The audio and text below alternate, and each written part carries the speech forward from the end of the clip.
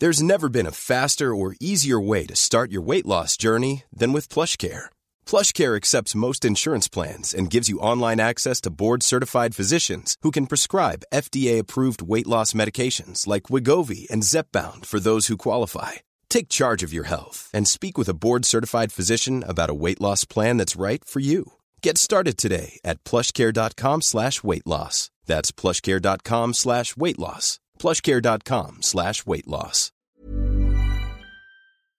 Do you know a student getting ready to go to college? Or are you looking at going back to school yourself? The Woodward Hines Education Foundation and the Get to College program help more Mississippians get to and through college to get certificates and degrees that lead to meaningful employment. They offer free college planning advice, including hands-on FAFSA completion assistance through in-person or virtual appointments. Visit gettocollege.org to learn more.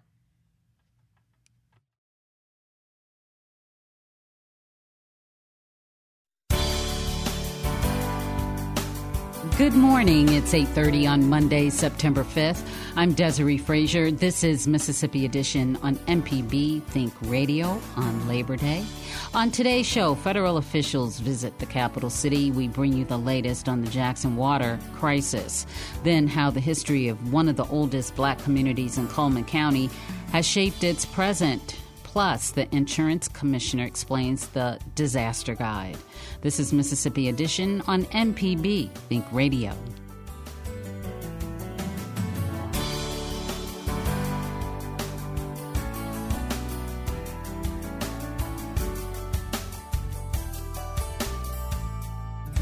As the Jackson water crisis continues, federal officials are assessing the short and long-term needs of the city and its residents.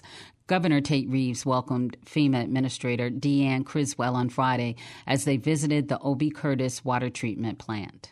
FEMA's support will play a foundational role in our state's capacity to respond effectively to this unprecedented crisis.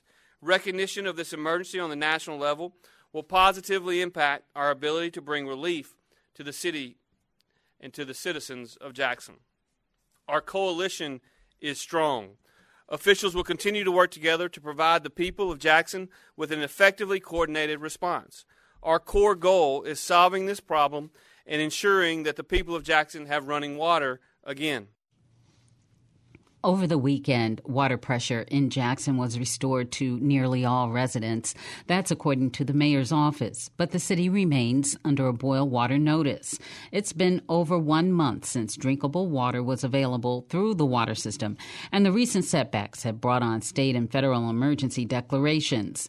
Administrator Criswell says that gives the administration flexibility to support relief efforts.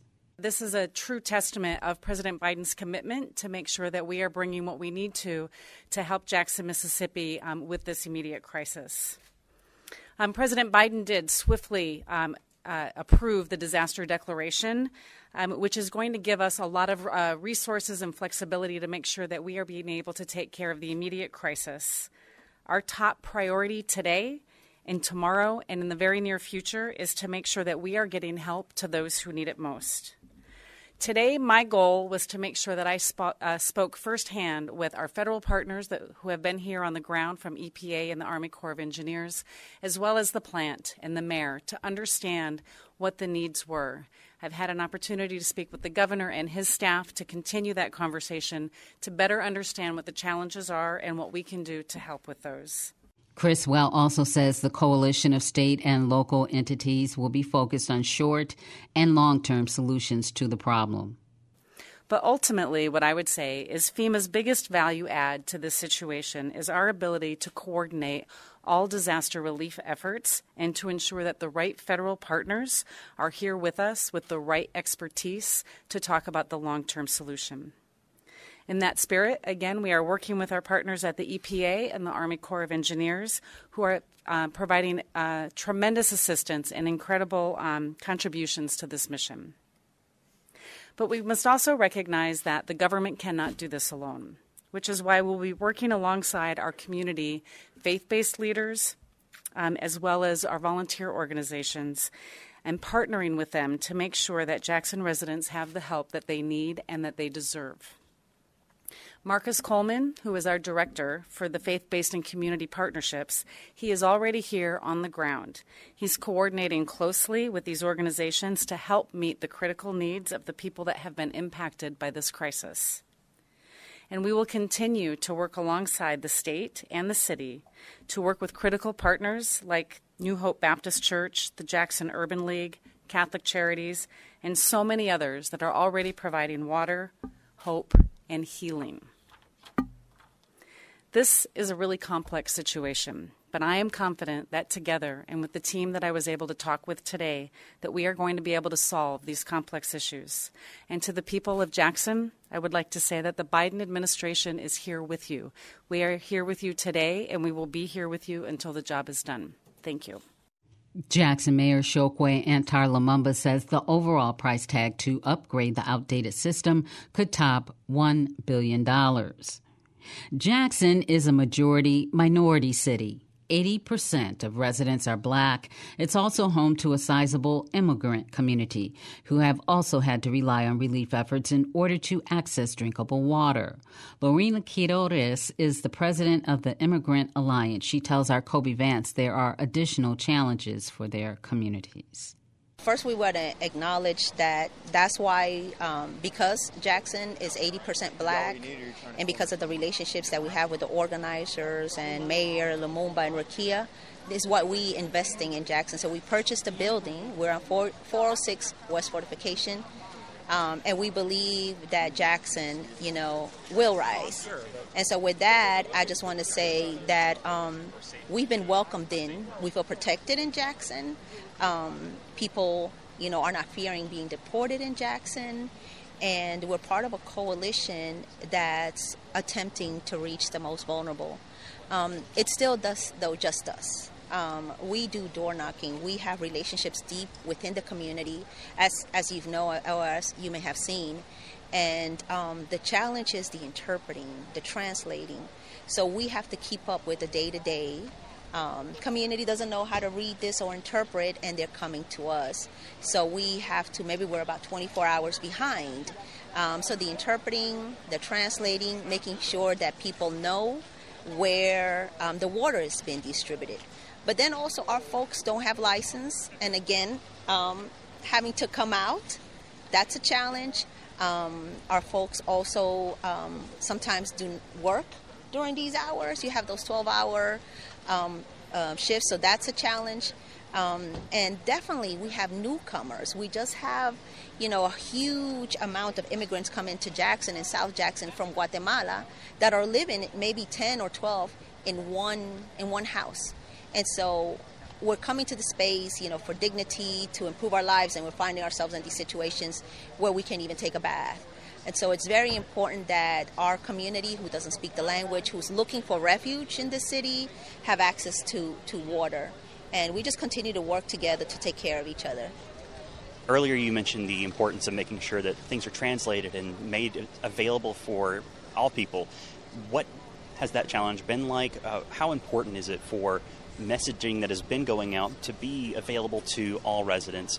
I know we've seen ASL translators when it comes to video, but we haven't seen that in terms of translation. And so I'm speaking to you as an organizer, right? So to build power, our community needs to understand the politics of the fact that this is a town that has been disinvested in.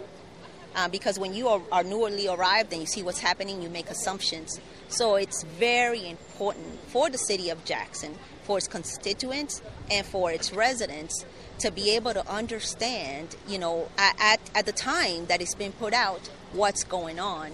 And so there's been conversations with the city of Jackson to provide interpreting and translating services, particularly in our social media posts, Facebook. That's one thing that we can take care of immediately. We have a hub of interpreters. The challenge is that we're always reacting to emergencies, and we start building infrastructure, and then there's another emergency, and there's the water boil notice, flooding. And so it's been a challenge, but it's something that we hold very close to us and are always agitating leadership about. And I think that, after this, hopefully we'll be able to make some needed changes and some needed improvements in how we communicate to the rest of the community. Anything else we haven't touched on that you'd like to share with Mississippians and what they can do either in Jackson or how they can help the Hispanic population of Jackson? Yeah, so we have donations, because of this, the fact that our folks are disenfranchised, if they're not able to access water, they have to travel. And so traveling is expensive. Purchasing water from maybe not Madison, which is 10 minutes away, but even a little bit farther. So donations, we do help with donations in gas. Purchasing water, we are a hub of distribution from 5 to 7. But also volunteers, like we need the manpower. We need folks to help us send out social media posts. We need folks to help out. We have about 200 emergency packs that we can train people to use and distribute it to the community. So we need bodies, we need hands, and it's so hot, we're all tired. So the more hands, the easier it is on all of us. And yes, we are here to stay, and we really, this is our home. And we've been saying that for the last 3 years, and y'all been witnessing that we're not leaving. And so just let the state, let the nation know that as immigrants, we're here to stay, and we want to have a huge contribution, and also to the improvement of what's going on with the water. So, yeah, if you guys want to send out some contributions to IAJE of MS at Venmo and on our Facebook page, we'd welcome all of that. Leonina Quiroz is the Executive Director of the Immigrant Alliance of Justice and Equity here in Mississippi. Leonina, thank you so much for talking with us today. Thank you again. Coming up, how the history of one of the oldest black communities in Coleman County has shaped its present. This is Mississippi Edition on MPB Think Radio. When you look at your vehicle, think of MPB. Need to get rid of your ride? Donate it by calling 877-MPB, the number 4, CAR. Need to have some work done on your truck? Listen to AutoCorrect Thursdays at 10, Saturdays at 11. An MPB license plate reminds you that MPB is with you wherever you go. Go to your county office and ask for an MPB car tag. MPB and cars, better together.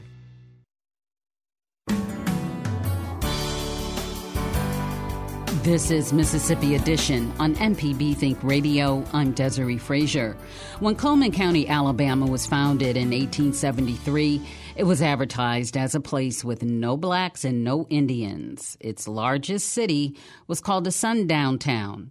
But one of the oldest communities in Coleman County was a safe haven for black people in the state, and in some ways, it still is. WBHM's Kira Miles talked to the residents of Colony about its rich history and present. On a hot summer day in August, hundreds of people gather in Colony, Alabama for an annual town reunion and homecoming. Oh, hey, you, how you doing? Kids giggle their way through outdoor games and hamburgers sizzle on the grill. It's everything you want from a Southern cookout. They call the celebration Colony Day, and longtime resident Inez Malcolm looks forward to it. We really enjoy our community, and a lot of people from different areas they don't believe that black people live in Coleman County, and we do. We coincide with everybody, and everybody gets along. A lot of people here call the town the Colony, and residents say to live here is to embrace the simple life.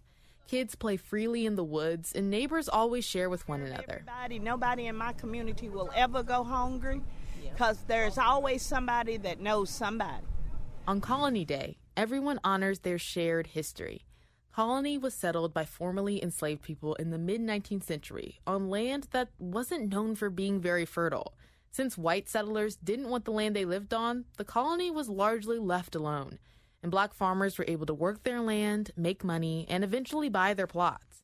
Robert Davis, who's a history professor at Wallace State Community College in Coleman County, says it was a place where you could be black without fear, especially in the early 1900s. The black community in Coleman County owned more land than any other community. They had their own stores, their own mills, their own schools, the whole 9 yards. When Colony was established, it was not originally in Coleman County. They weren't welcome. Davis says there were no black people, or at least very few in the county. And the county's largest community, also called Coleman, was a sundown town. But at some point, Davis says mines opened on local coal deposits, bringing jobs and money for black laborers in the colony. And Coleman County leaders wanted in. And you can't bring Stout Mountain and the coal mines in unless you also bring in the colony. Combining the area's oldest black town and a known anti-black county could have been a recipe for disaster.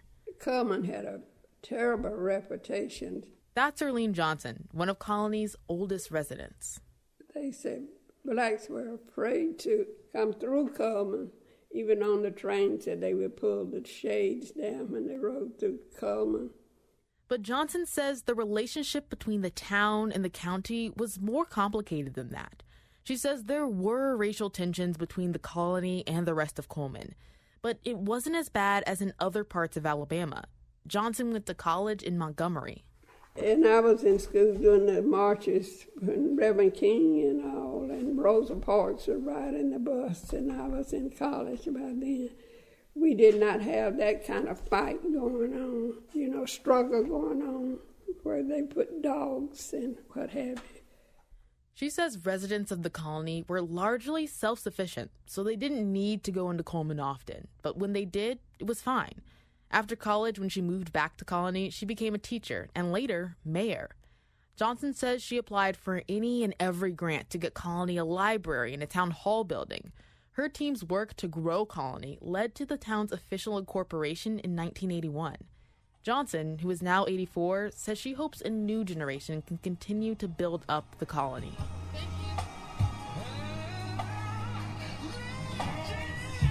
Back at Colony Day, Jasmine Cole is wearing a t-shirt that says Team Colony, Lifetime Member.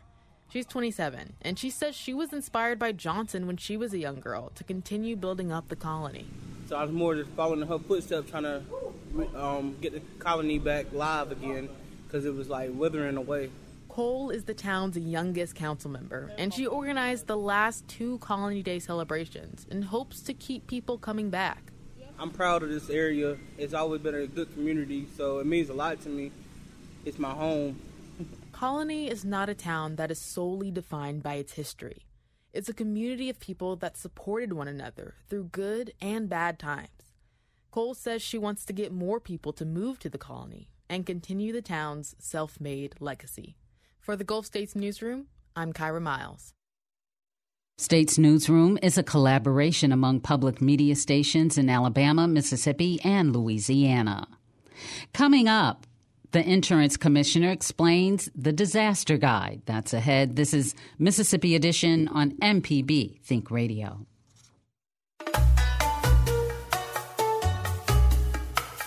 We know you love MPB Think Radio to stay informed, but sometimes you need a little music to relax and unwind. MPB Music Radio has a variety of genres and is with you all the time on the MPB Public Media app right on your mobile device. Bluetooth it in the car or pop in your earbuds and take a listen to MPB Music Radio.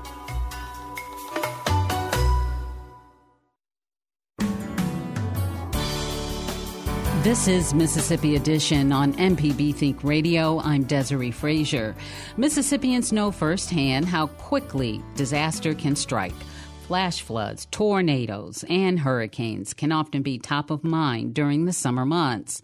To assist residents with guidance on insurance claims following a disaster, the Department of Insurance offers a guidebook. Insurance Commissioner Mike Chaney explains the disaster guide with our Rhonda Dunaway. It not only applies to floods and hurricanes and tornadoes and wildfires and earthquakes and all the other natural disasters that we have.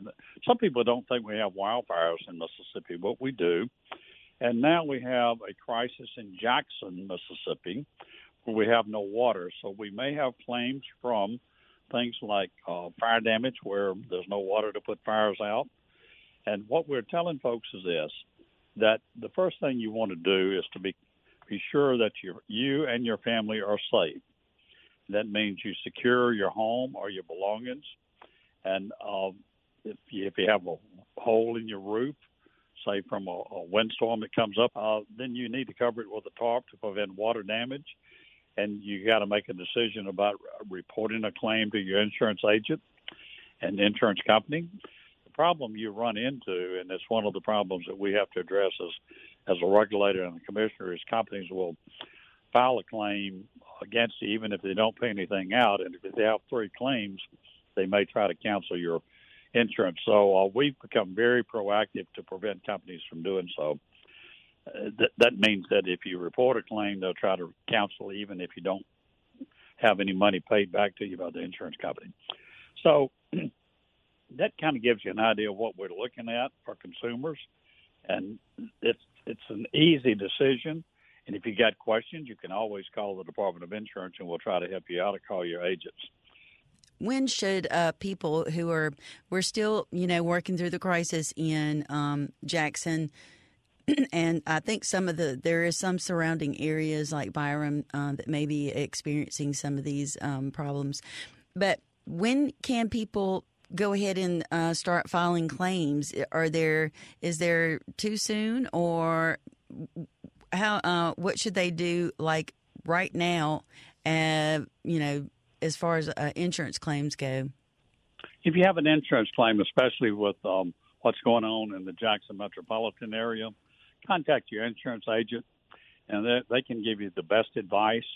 With all the magnitude of the folks that may have claims within the Jackson area, we're telling them, call your insurance agent. If you bought insurance online, which very few people do today, they found out that it's better to buy from an agent, someone you know and you can contact. They can help you and give you some guidance. If you're in doubt, you can, and you do have access to a computer, you can go to the www.mid.ms.gov website and look for consumers. It's normally on the left-hand side of the website, and it'll guide you through some of the things you should do. Getting to the post-disaster without having to put all the other language in will be easier starting Tuesday every week, because we have the workbooks up on the website. And the main thing is you don't want to file a claim too early, but you want your agent to know that you have a claim potentially, and after the disaster is over, which we call post-disaster, then the guides that we put out for how to handle a claim kind of come into play. So it's important to stay in touch with your agent, understand what the claims guide says, and you can look that up on our website. Again, it's www.mid.ms.gov. Okay, well, thank you so much for that. Also, is there anything else that our listeners need to know about this post-disaster and working their way through the insurance claims process? Well, just be careful. You want to secure your home or your belongings, and you want your family to be safe and yourself to be safe. So be very careful, especially with flooding conditions. Utility poles can get saturated around the ground and may lean over and may fall. And if you have windstorms and along with the flooding that's come along in Jackson, you may have down power lines. Be extremely careful around down power lines. And if you have children, make certain they understand that they should not play around any power line that's on the ground. Try to swing on it or pick it up. It's very likely that they may still be alive. Wire out on the ground and could shock them or maybe even electrocute them. So we tell folks to be very conscious of your surroundings. After a disaster, use common sense. And if you've got doubt, call your agent or call the Department of Insurance about whether or not you should file a claim now or wait a couple of days until you know the extent of your damage. Well, Mike Chaney, Insurance Commissioner for the state of Mississippi, thank you so much for talking to me today. I appreciate it. Thank you so very much. This has been Mississippi Edition on MPB Think Radio.